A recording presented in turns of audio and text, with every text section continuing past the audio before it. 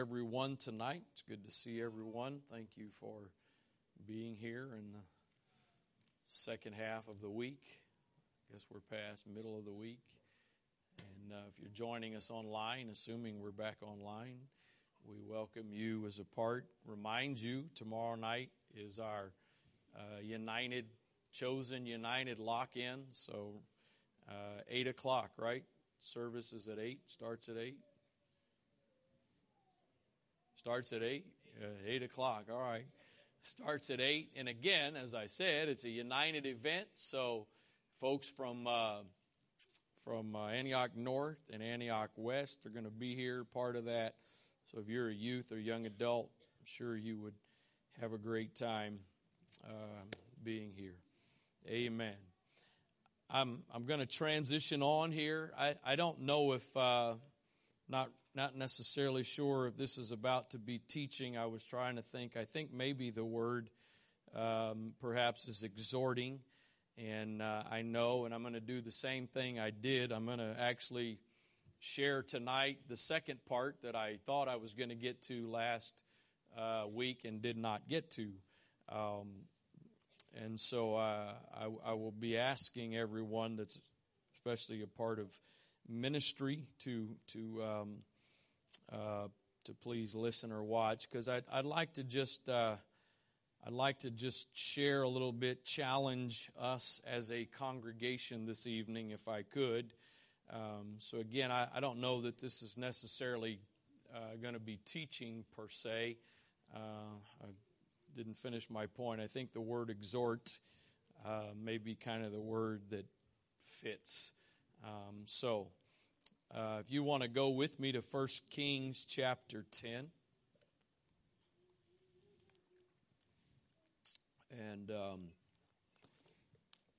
you're welcome to remain seated. We will probably read and comment here a little bit. So 1 Kings 10 and verse number 1. And when the queen of Sheba heard of the fame of Solomon concerning the name of the Lord, she came to prove him with hard questions. She came to test and see if he really was everything he was said to be. She came to Jerusalem with a very great train, with camels that bear spices and very much gold and precious stones. And when she was come to Solomon, she communed with him of all that was in her heart. I want you to notice the way this next verse says this, and if I understand the way it says it, he told her. Notice it doesn't say he answered. It says he told her all her questions. Doesn't say he answered all her questions. It says he told her all her questions. Meaning, to me, he was prompted by the Spirit of the Lord that before she could even ask her questions, he was already answering them.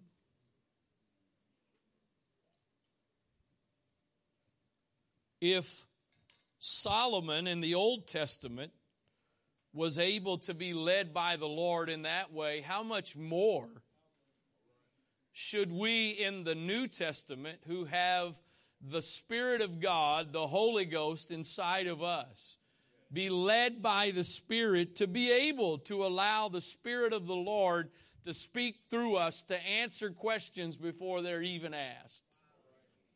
Now, I'm not saying that every single question that a person has should be answered before it's asked, but my point is we should be able to expect that God is able to speak through us, to say things to people that we don't even know they need to hear, and yet the Holy Ghost is prompting us. And that is not intended for a secluded number of people.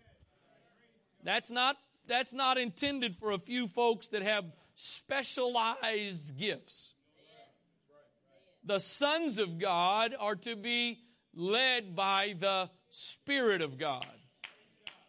It's not an exclusive group to be led by the Spirit of God. It is the sons of God are to be led by the Spirit of God. And so this is not really the primary focus, but I just feel to emphasize this for a moment or two here at least.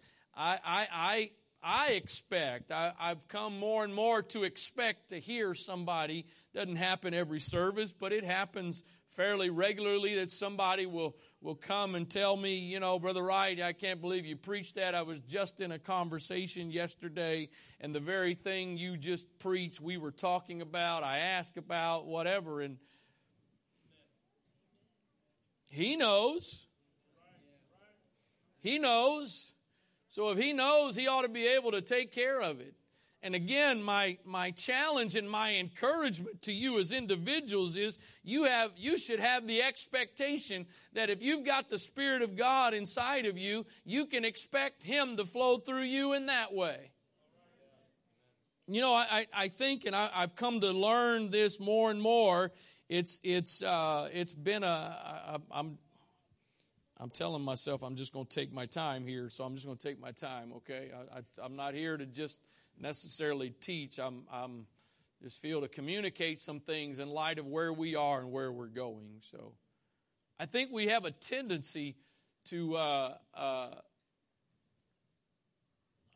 don't know what not sure what the best word to use here is, but maybe sensationalize. Maybe that would be the word. We have a tendency to kind of sensationalize some things. In particular, I mean that in regards to the gifts of the Spirit, because, you know, for a long time, the gifts were about, you know, it wasn't quite this way here, but there was a little period of time, I think you could say this, that, you know, it was about some special preacher coming who was, you know, kind of the pattern, the way I remember it, the pattern was he was going to read a few verses, but then after a few moments or so, he's just going to go start, you stand up, and he'd sit there and he'd read your mail.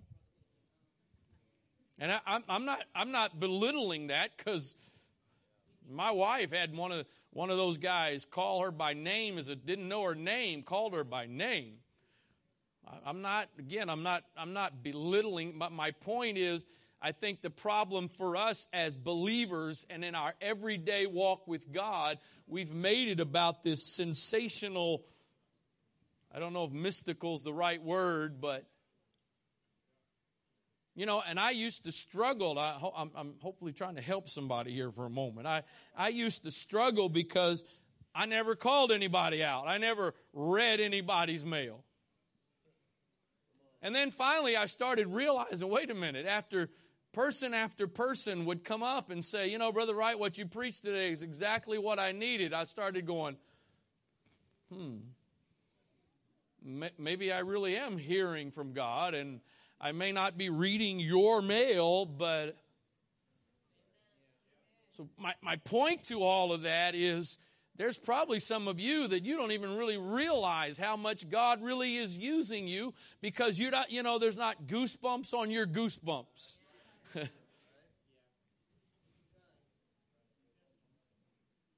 Solomon answered all of her questions, or excuse me, he told her all her questions. There was not anything hid from the king which he told her not. It's usually not this deep thundering voice from heaven. God doesn't usually preface what he's about to tell you by, "Thus saith the Lord." Again, Elijah, depressed, discouraged, running. He's asked God to kill him. He hides out in a cave. He's called to the front of the cave. There was, I forget the exact order, but if I'm not mistaken, there was an earthquake, there was a wind, and there was a fire. Whew.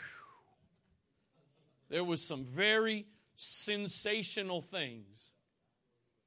And after each one of those things, the Scripture specifically says, and the Lord was not in it. But then there was a still small voice. Doesn't say, and the Lord was in it, but that's the implication. So we need to have the faith that God is able to answer questions before they're even asked. Because He knows. And we are the conduits through which He chooses to work. Solomon told her all her questions. There was not anything hid from the king which he told her not. And when the queen of Sheba had seen all Solomon's wisdom and the house that he built, and I want you to notice the next couple of verses here, and what is, again, I'm exhorting you as pastor this evening. When she had seen all of Solomon's wisdom and the house that he had built, the meat of his table, the sitting of his servants, and the attendance of his ministers and their apparel and his cupbearers. I want to stop right there for a moment. What it's saying is, when she heard Solomon's wisdom, but then when she saw all of this stuff, she was impressed by what she saw.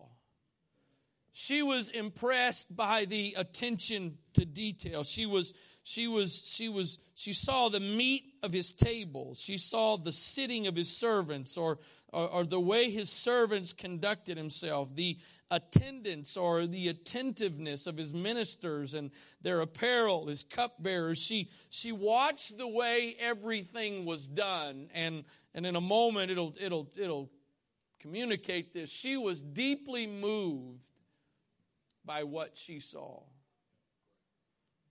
I'm just going to be very honest with you. I'm struggling a little bit internally, because I know partly where I'm going and what I'm here to communicate, and I feel like sometimes we go to both ends. We over sensationalize stuff, and then we just write stuff off as being sort of. So now the danger of the other part. We should do, and by we should do, I mean in every aspect, in every area of ministry, everything that we do as a body should be done with excellence.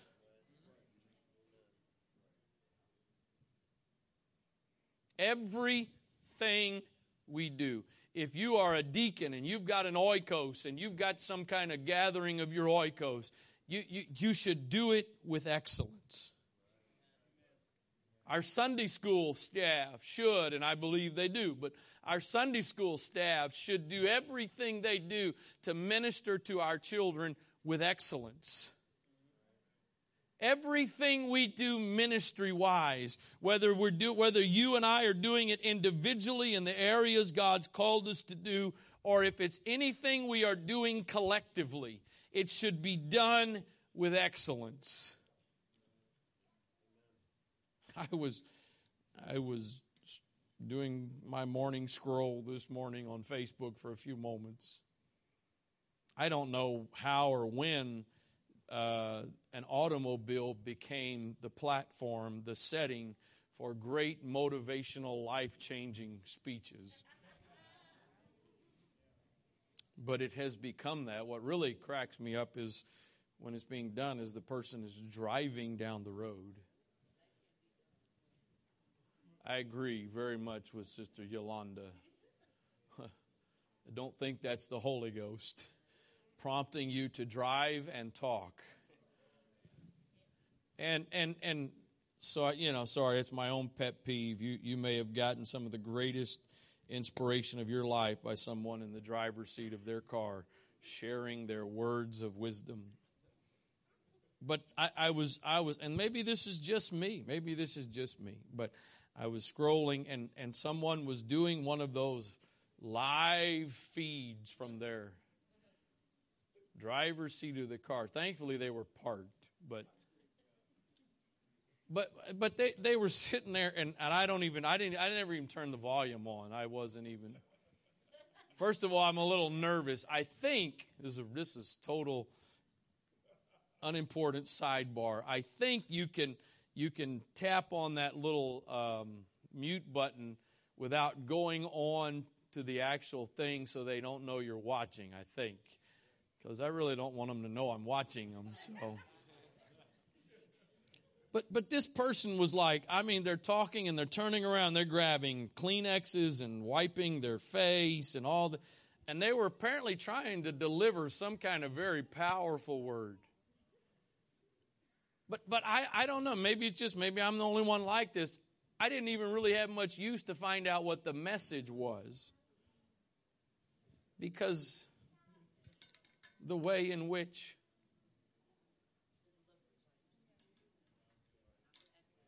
if we're not careful and we don't pay attention to what we're doing and how we're doing it, we can turn people off before they ever hear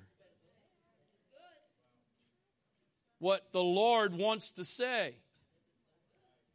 That's why I've said it, and I'm going to say it again tonight, and I intend to say it in the future. To me, some of the most important people at a church service are the ushers and the greeters.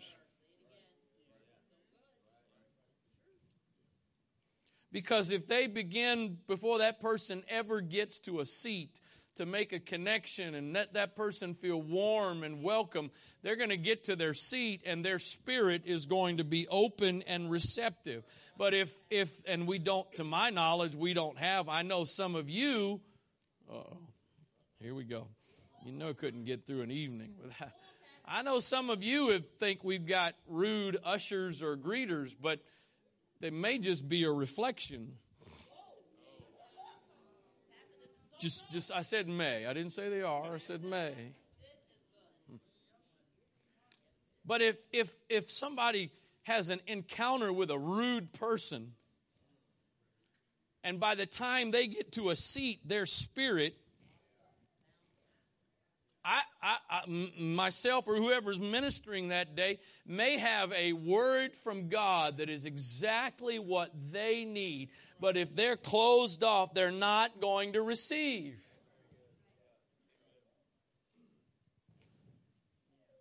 She paid attention and saw how everything was done. Again, I think it goes without, I don't think I have to say it.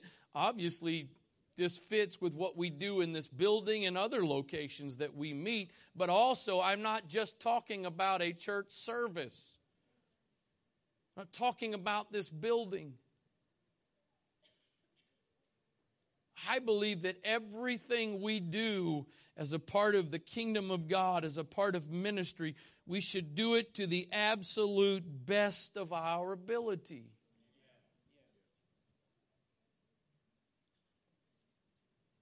I don't know if my wife is the one, I don't know if she came up with this, made this up on her own, or if she heard it somewhere, but I've heard her use it many times now, and that people may not come to church because we cut the grass. But they may not come back if we don't cut the grass.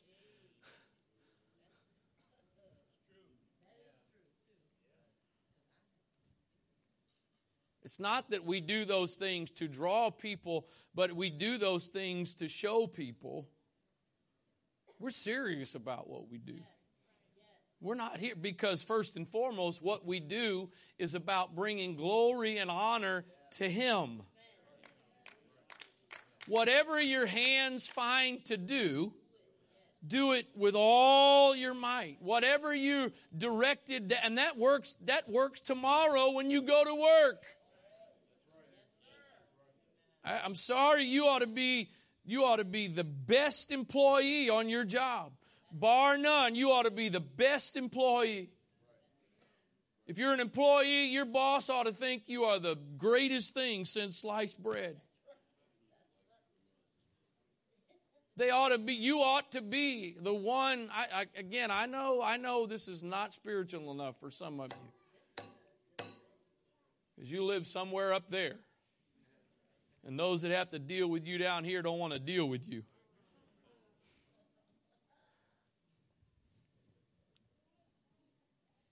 Whatever your hands find to do. You ought to be the best customers at whatever restaurant you go to. That server ought to walk away from your table going, man, I wish every table was like that. I wish every table tipped that good.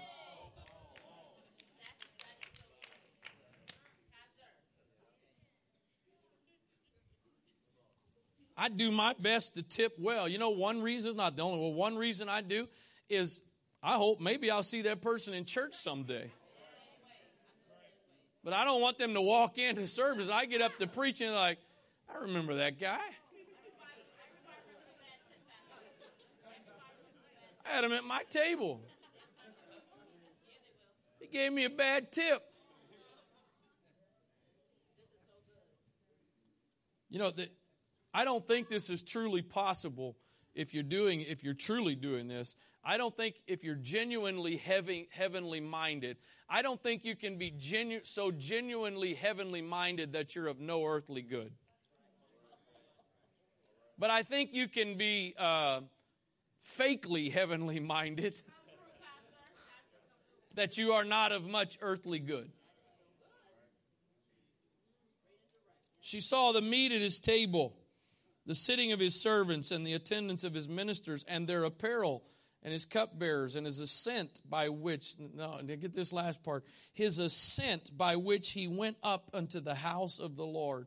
And when she saw all of this, you could, that last part there could be the way in which he worshiped, the way in which they pray. You can realize it's not literally saying that in those words, but that's the context. The ascent, the way they went into the presence of God. When she saw that there was no more spirit in her, she fainted.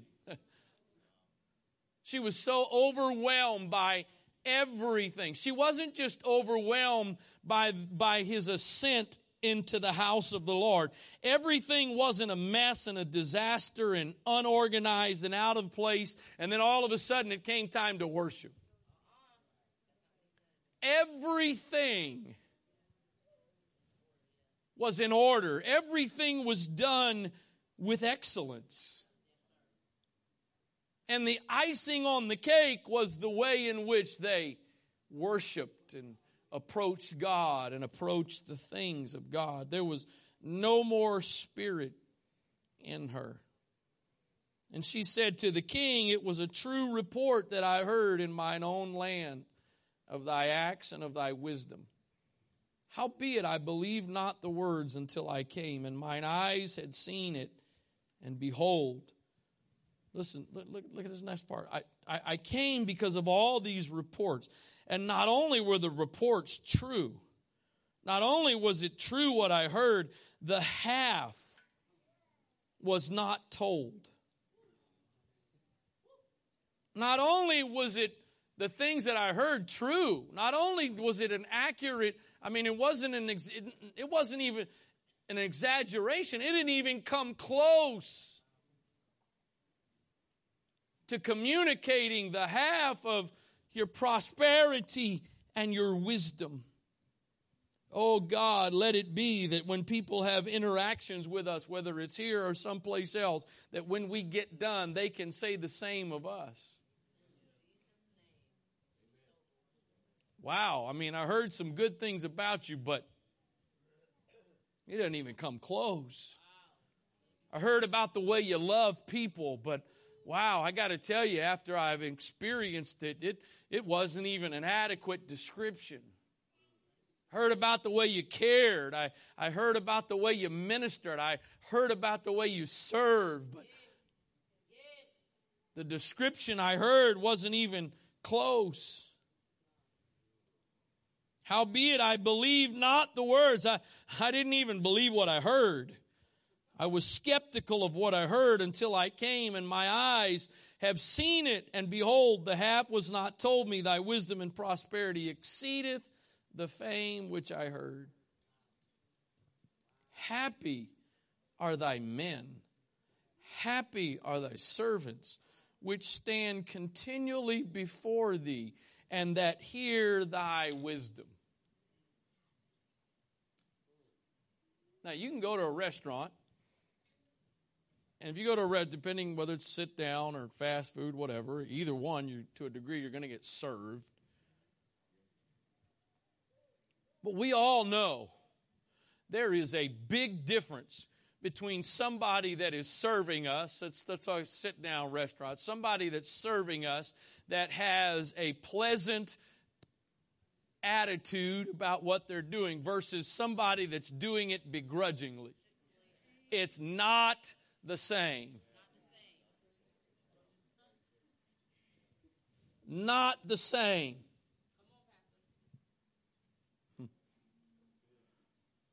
It's one thing to say, I hear a couple people calling it out, but it's one thing to say my pleasure after every other word.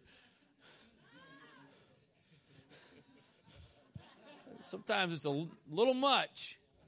No offense. My pleasure, my pleasure. You know, anybody can say that. It's another thing to say it and show or communicate with your demeanor and your actions and your facial. It's another thing to express that. It's my pleasure. I will acknowledge that most of my experience at Chick-fil-A is when somebody says that, they at least do a good job of faking it if they don't really mean it.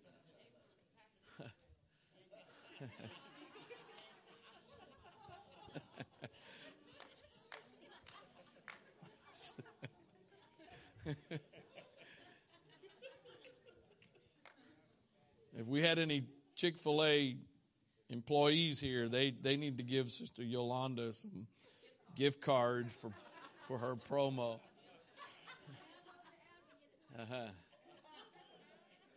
But there's a difference. So it wasn't just, I saw your servants, I saw your attendees, I saw the ministers, I saw your cupbearers, and they just were here. No. I saw the way in which they did it. They were happy. They were happy to be doing what they were doing. We have there's several verses we have a tendency to lock them into financial giving. I mean, we think of them most of the time in the context of money, and one of those, and obviously there's application. One of those is the Lord loves a cheerful giver. But I don't think the only kind of cheerful giver a Lord loves is the one that's giving in the offering. I think the Lord loves someone who is a cheerful giver of their time, who is a cheerful giver of their gifts, who is a cheerful giver of their talents and abilities, that they do what they do with joy and happiness and thanksgiving, that, I know this didn't come from me anyway, and so a part of my act of thanksgiving and appreciation for what God gave me is to do what I do with cheerfulness. I saw the way in which they did what they did. They were happy. They were happy. The men were happy. The servants were happy. They continually stand before you and they're still happy. They work hard and they're still happy. They're faithful at what they're doing and they're still happy.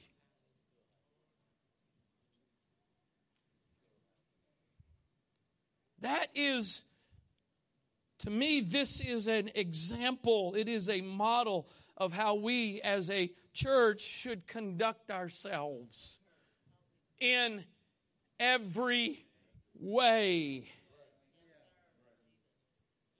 In everything we do, whether it's ministry that's taking place on this hill or ministry that's taking place someplace else, everything we do should be done with this kind of attitude and this kind of approach.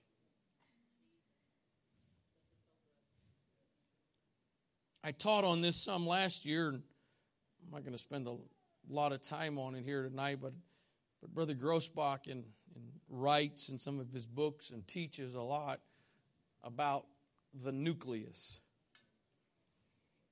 And in his book, The Principles of Revival, I'm going to read a couple of paragraphs to you from that. He says this: the nucleus of a local church is a powerful thing. It works in harmony with its pastor. Amen. It works in harmony with its pastor. Boy, works in harmony with his. I didn't write it, I'm just reading it.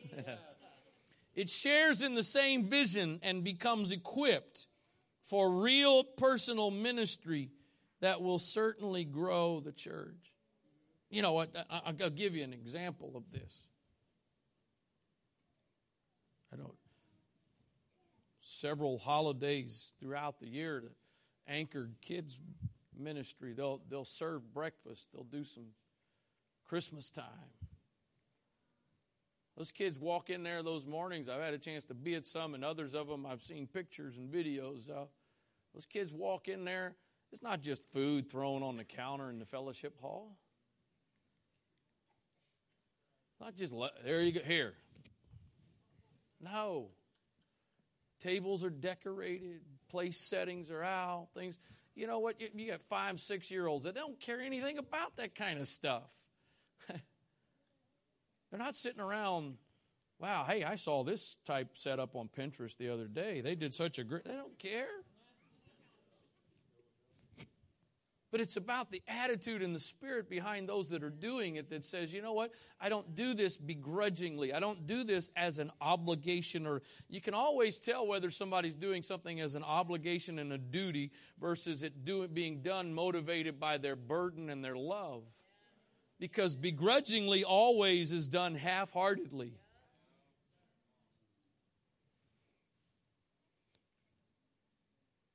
It becomes equipped for real personal ministry that will certainly grow the church. But allowing hypocrites and position seekers to move into places of authority is a gross error committed by too many pastors. I need to skip over this part because now it's shooting at me. And leaders, it can quickly tarnish the silver, or worse, change it to wood and earth. What should have been glorious to God then becomes common and ordinary, not the materials on which to base a real revival.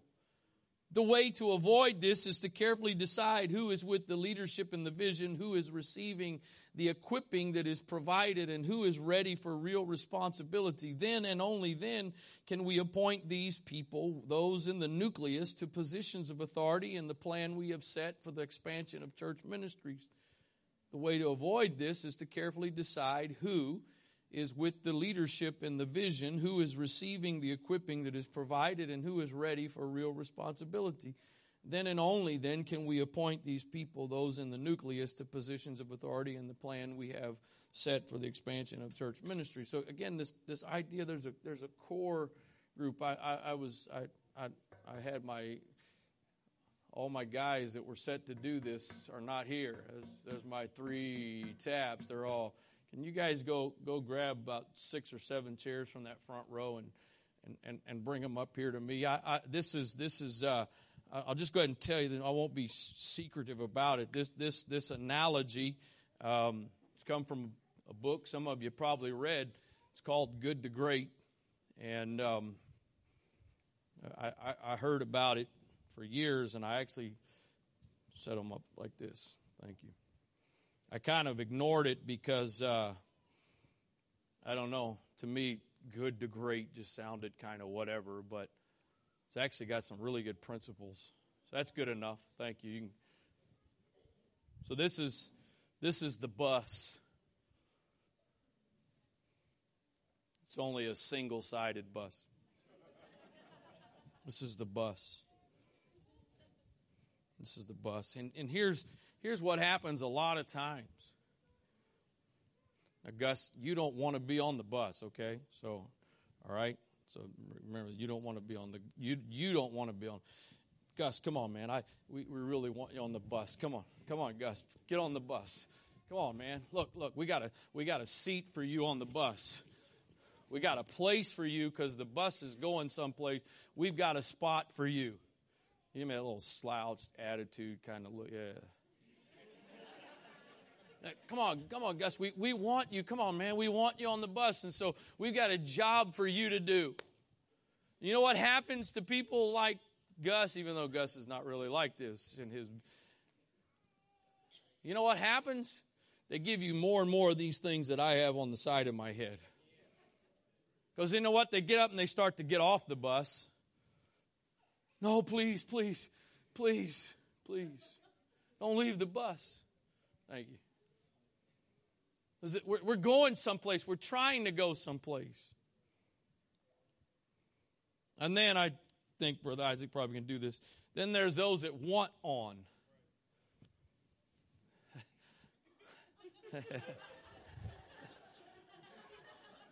Yeah, and they want to get in the driver's seat when they belong in another seat. That's another one for another time. You're not the driver, sorry. Not this bus tonight. You know what happens, though, with these kind of people? They don't give you these. Because they have a passion and a desire. They want to go somewhere. They want to see something happen. I have made the mistake several times now. I'm trying to not do it anymore. I've made the mistake of doing like Brother Gus and trying to convince, really, you want to be. No, really, you do. Please, please, come on. Oh, please. Man, that becomes a nightmare. Because if you got to convince him to get on the bus, you got to convince him to stay on the bus. And you got to convince him to do the job that got him on the bus. And then you end up doing the job for them while you're trying to keep them. It's an amazing thing when people who have a burden and a passion and a desire plug into where God wants them to be. Because you don't worry about them. You're not having to constantly prod and motivate. I'm going to say this to you.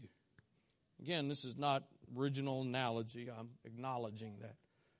I have a little bit of pet peeve when people steal somebody else's analogy and act like they came up with it themselves. So,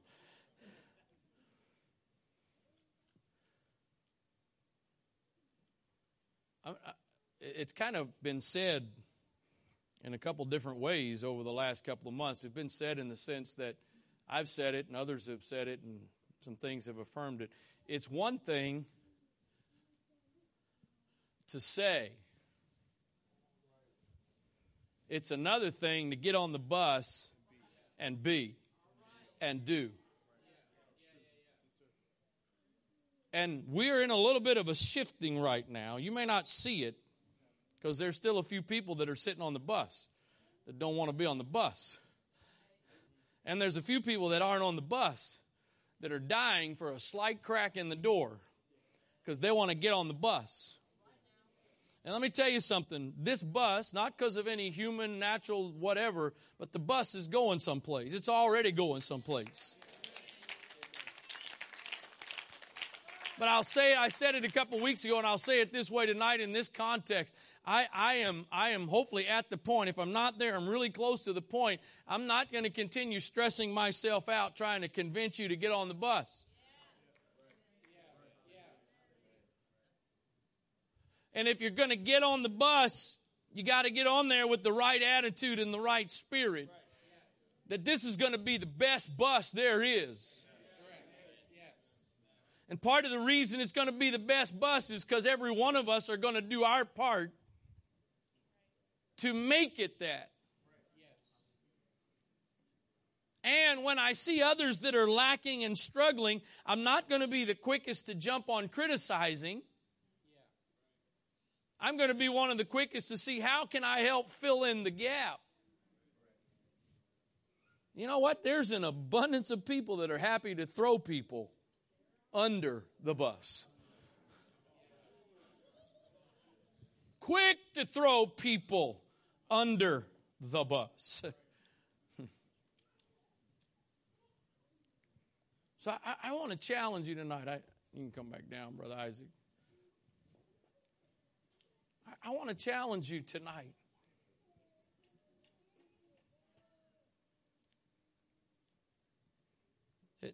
If you already know, if you're already fulfilling your place, your purpose, or at least whether it may not be the permanent thing God has for you, but it's where God has you right now.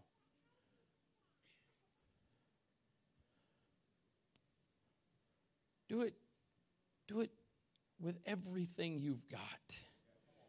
Do it with excellence. Don't let anybody get you off the bus. Don't let anybody cheat you out of your purpose and your place. This is, I don't know if I should tell this or not. I don't really know that it fully relates. It just kind of came to mind. Elizabeth was riding with me to church, I think, last Sunday, and we were pulling in, and Brother Lewis and I think a son or two were down there with their sign and waving. And Elizabeth told me she had told one of her coworkers about where she went to church. I forget exactly how it was said, but something along the lines of, "Oh, you go to that black church."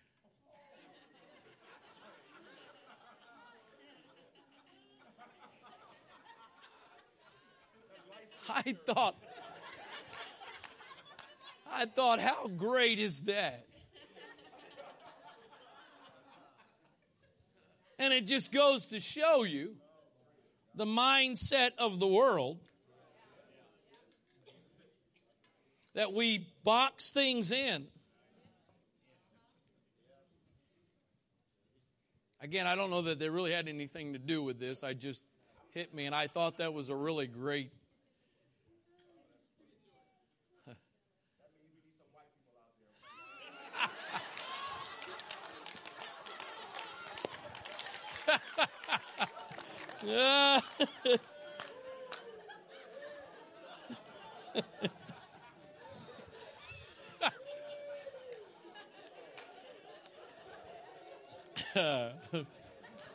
I didn't say that.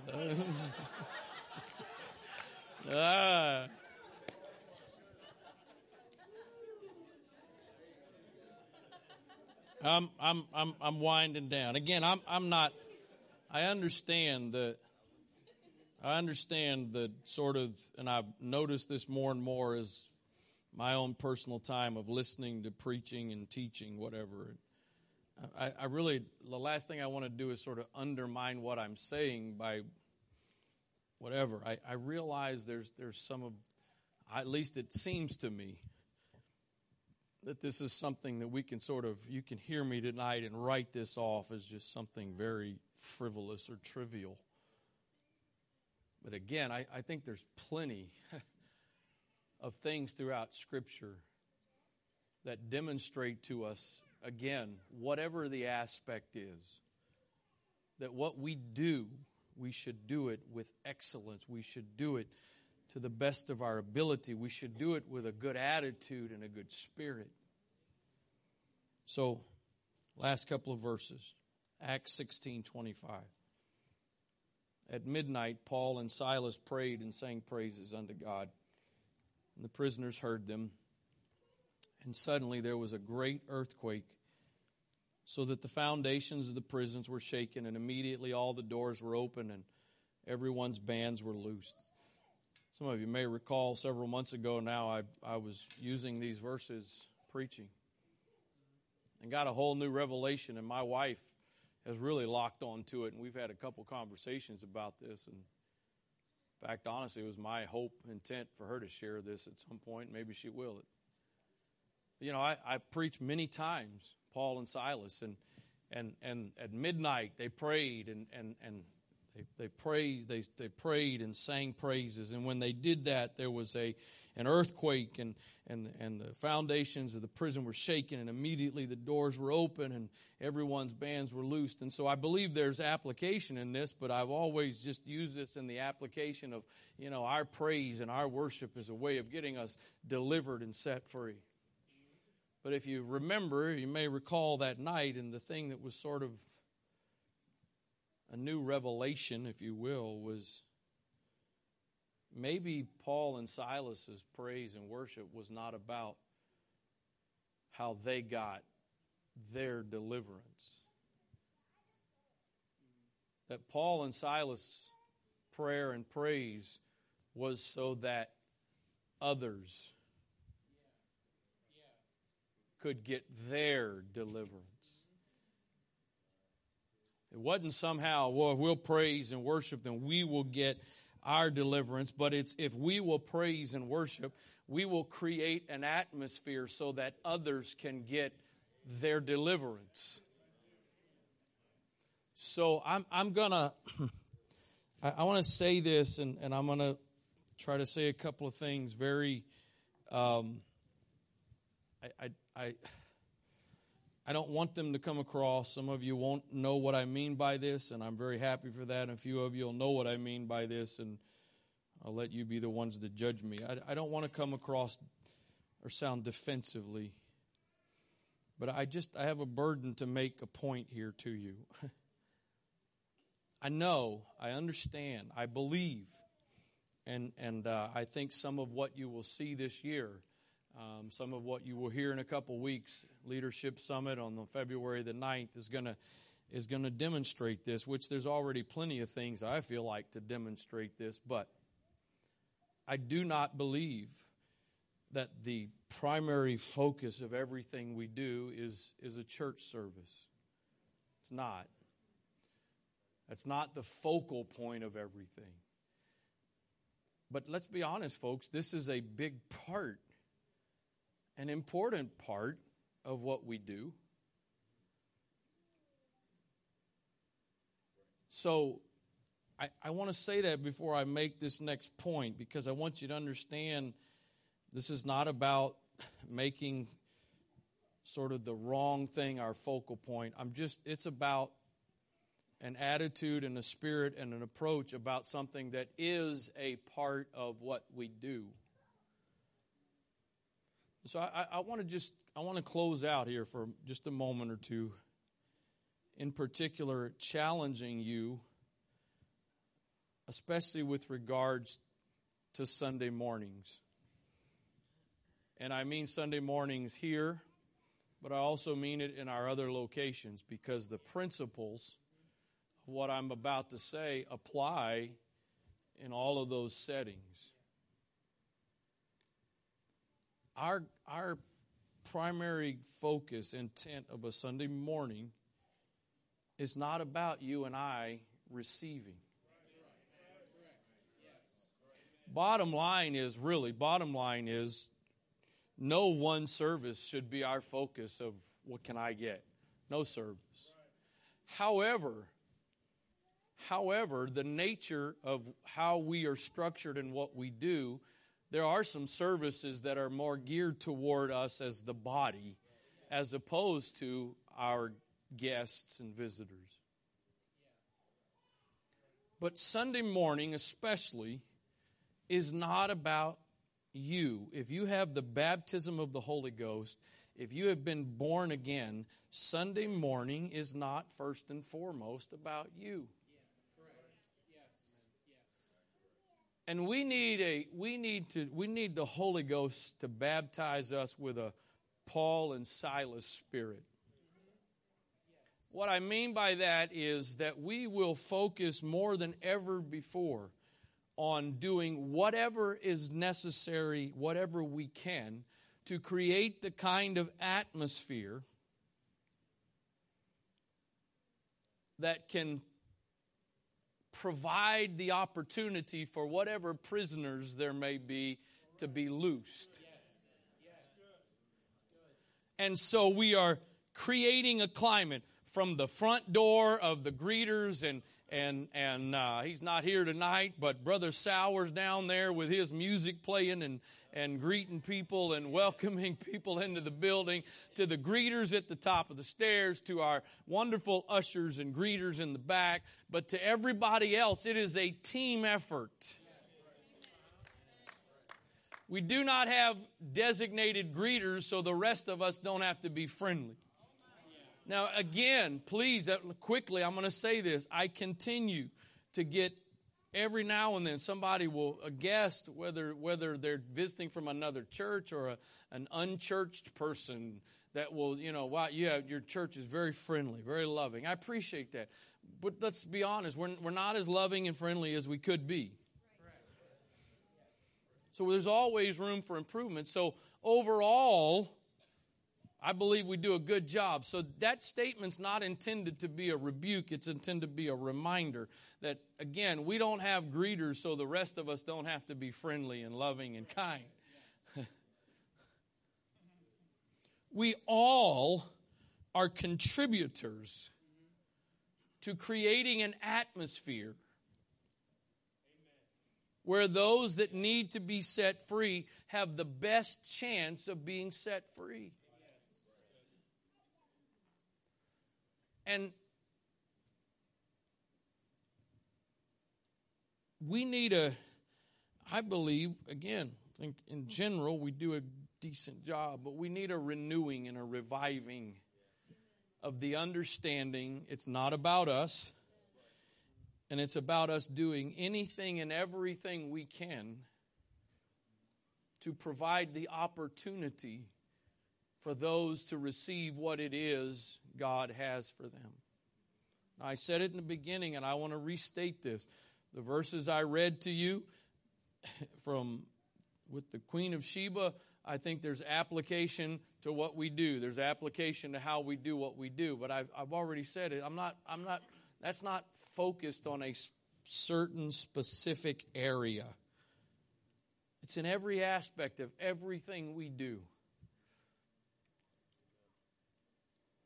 But again, as I close,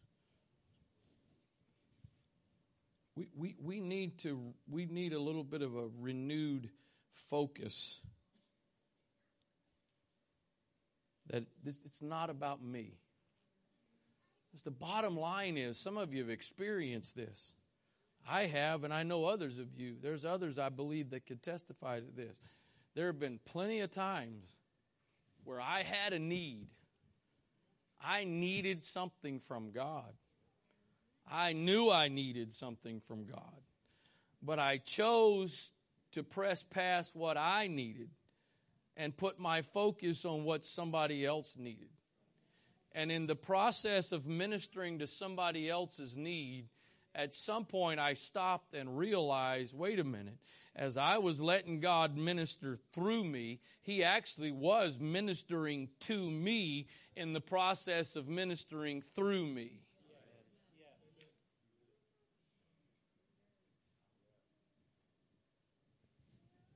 So, I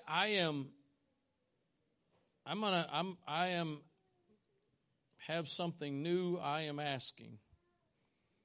In particular, if you're here and you're a licensed minister, and also if you are a deacon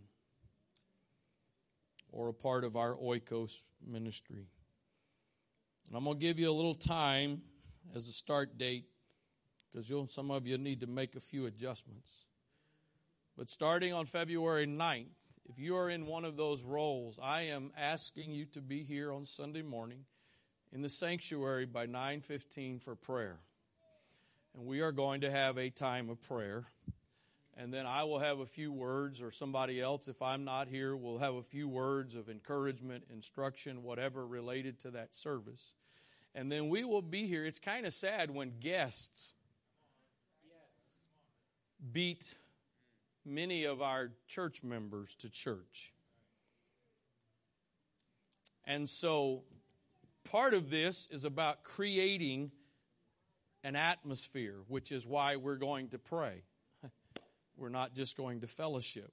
We're going to pray first, because we are going to help create an atmosphere and a climate that makes it as much potential as possible for God to impact some lives. I realize some of you attend other places on Sunday mornings, and so you can apply this however you're able to. I know some of our facilities, based on that, there's restrictions or limitations, but we don't have limitations here. Where's the Sunday school staff? What time do you guys get here? 9:15, 9:30ish. Praise team was getting here at 8:45. In light of what I just announced to you, they will now be arriving at 8:30. And it's my understanding from my wife when she communicated this to the worship team that there was nothing but positive attitudes about this. I'm trying to say all this in a very positive and encouraging way. But I am going to insert this.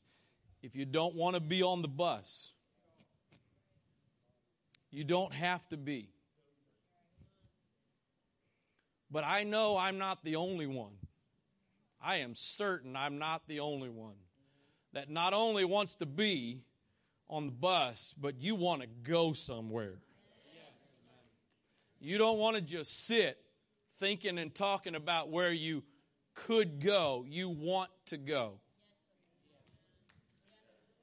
So I'm asking that again. If you're a licensed minister, if you are a deacon, because again, once we're done with that part of it, we will then be able and ready. Because I believe we are going to experience more and more harvest. And we need to be the Paul and Silases that are creating the atmosphere. I've said it before. Half of you that are here were late tonight. And the majority of you that were late with a very valid reason. It wasn't tardiness. It wasn't rebellion. It wasn't none of those things. It was because the way your day is, the way a weekday is, I completely understand and respect that. I've said it before, and I'm going to say it again, though. I don't get that on Sundays. I don't understand how key, dedicated, committed people can show up on Sunday morning after 10 or Sunday evening after 6. Again, this is not all about church, but the bottom line is if we're going to come and have a church service, we need to make it the best it can be. It needs to be effective. It needs to be impactful. God needs to work and move. And we know that the devil can't stop God. And I don't know that you and I can necessarily stop God, but we sure can hinder God. So, I'm challenging whatever aspect or area of ministry you're involved in. And again, take it all the way down to your personal daily lives. As followers of Jesus Christ, everything we do. I'll tell you how I live. I don't have the time for it to be the absolute best there is, but I think my yard, physical, literal yard at my house, should not be a dump. Should not be an eyesore in my community. It may not be the best there is in the neighborhood, but it ought to. People shouldn't ride by and go, "Oh my goodness, what in the world is that?" Because I think it ought to impact every aspect. Everything we do, we should do it with excellence, because the one we're doing it for didn't hold anything back. So your individual personal lives, ministries you're involved in, whether they're outside of this facility, this location, or what we do here, should be done to the absolute best of our ability as a way of us honoring and giving glory to Him. And we should do whatever we can to create the environment and atmosphere, again, so that people have the best chance and opportunity to receive what God has for them. Father, I thank you for the privilege you've given each one of us. I thank you for the privilege you've given me of being a part of your kingdom. I know, God, it's got nothing to do with worthiness, earned it, none of those things. It's only by your grace and mercy But I thank you, God. And I thank you that none of us are here to just be spectators in your kingdom, in your work, in your church. Every one of us are members with a purpose. Some of us have primary areas in which we serve, and others of us have multiple things we do, multiple areas. But I pray, God, that you would let the same way, the same attitude and spirit with which Solomon conducted himself and approached the service of his house and your house, that you would grant that to us. God, that everything we do for you, everything we do unto you, that we would do it with all of our heart, all of our soul, all of our might, all of our strength, because ultimately it's done as an act of worship to you. So help us. God, I pray that you would revive and renew within us as a congregation the recognition, the focus that we do not exist simply for ourselves.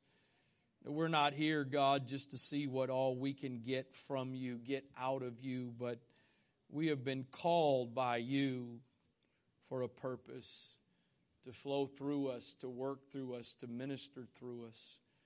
And so, God, in every aspect of our lives, whether it's on this hill or other locations, we want you to be able to do all that you desire through us. We don't want to be a cap or a restriction on what you can do, God. We want to be a conduit through which you can freely work and flow. Revive us, renew us, refresh us, Lord. In the name of Jesus Christ. In Jesus' name. Amen. God bless you. Hope to see you on Sunday. Pray you have a blessed remainder of your week. In Jesus' name.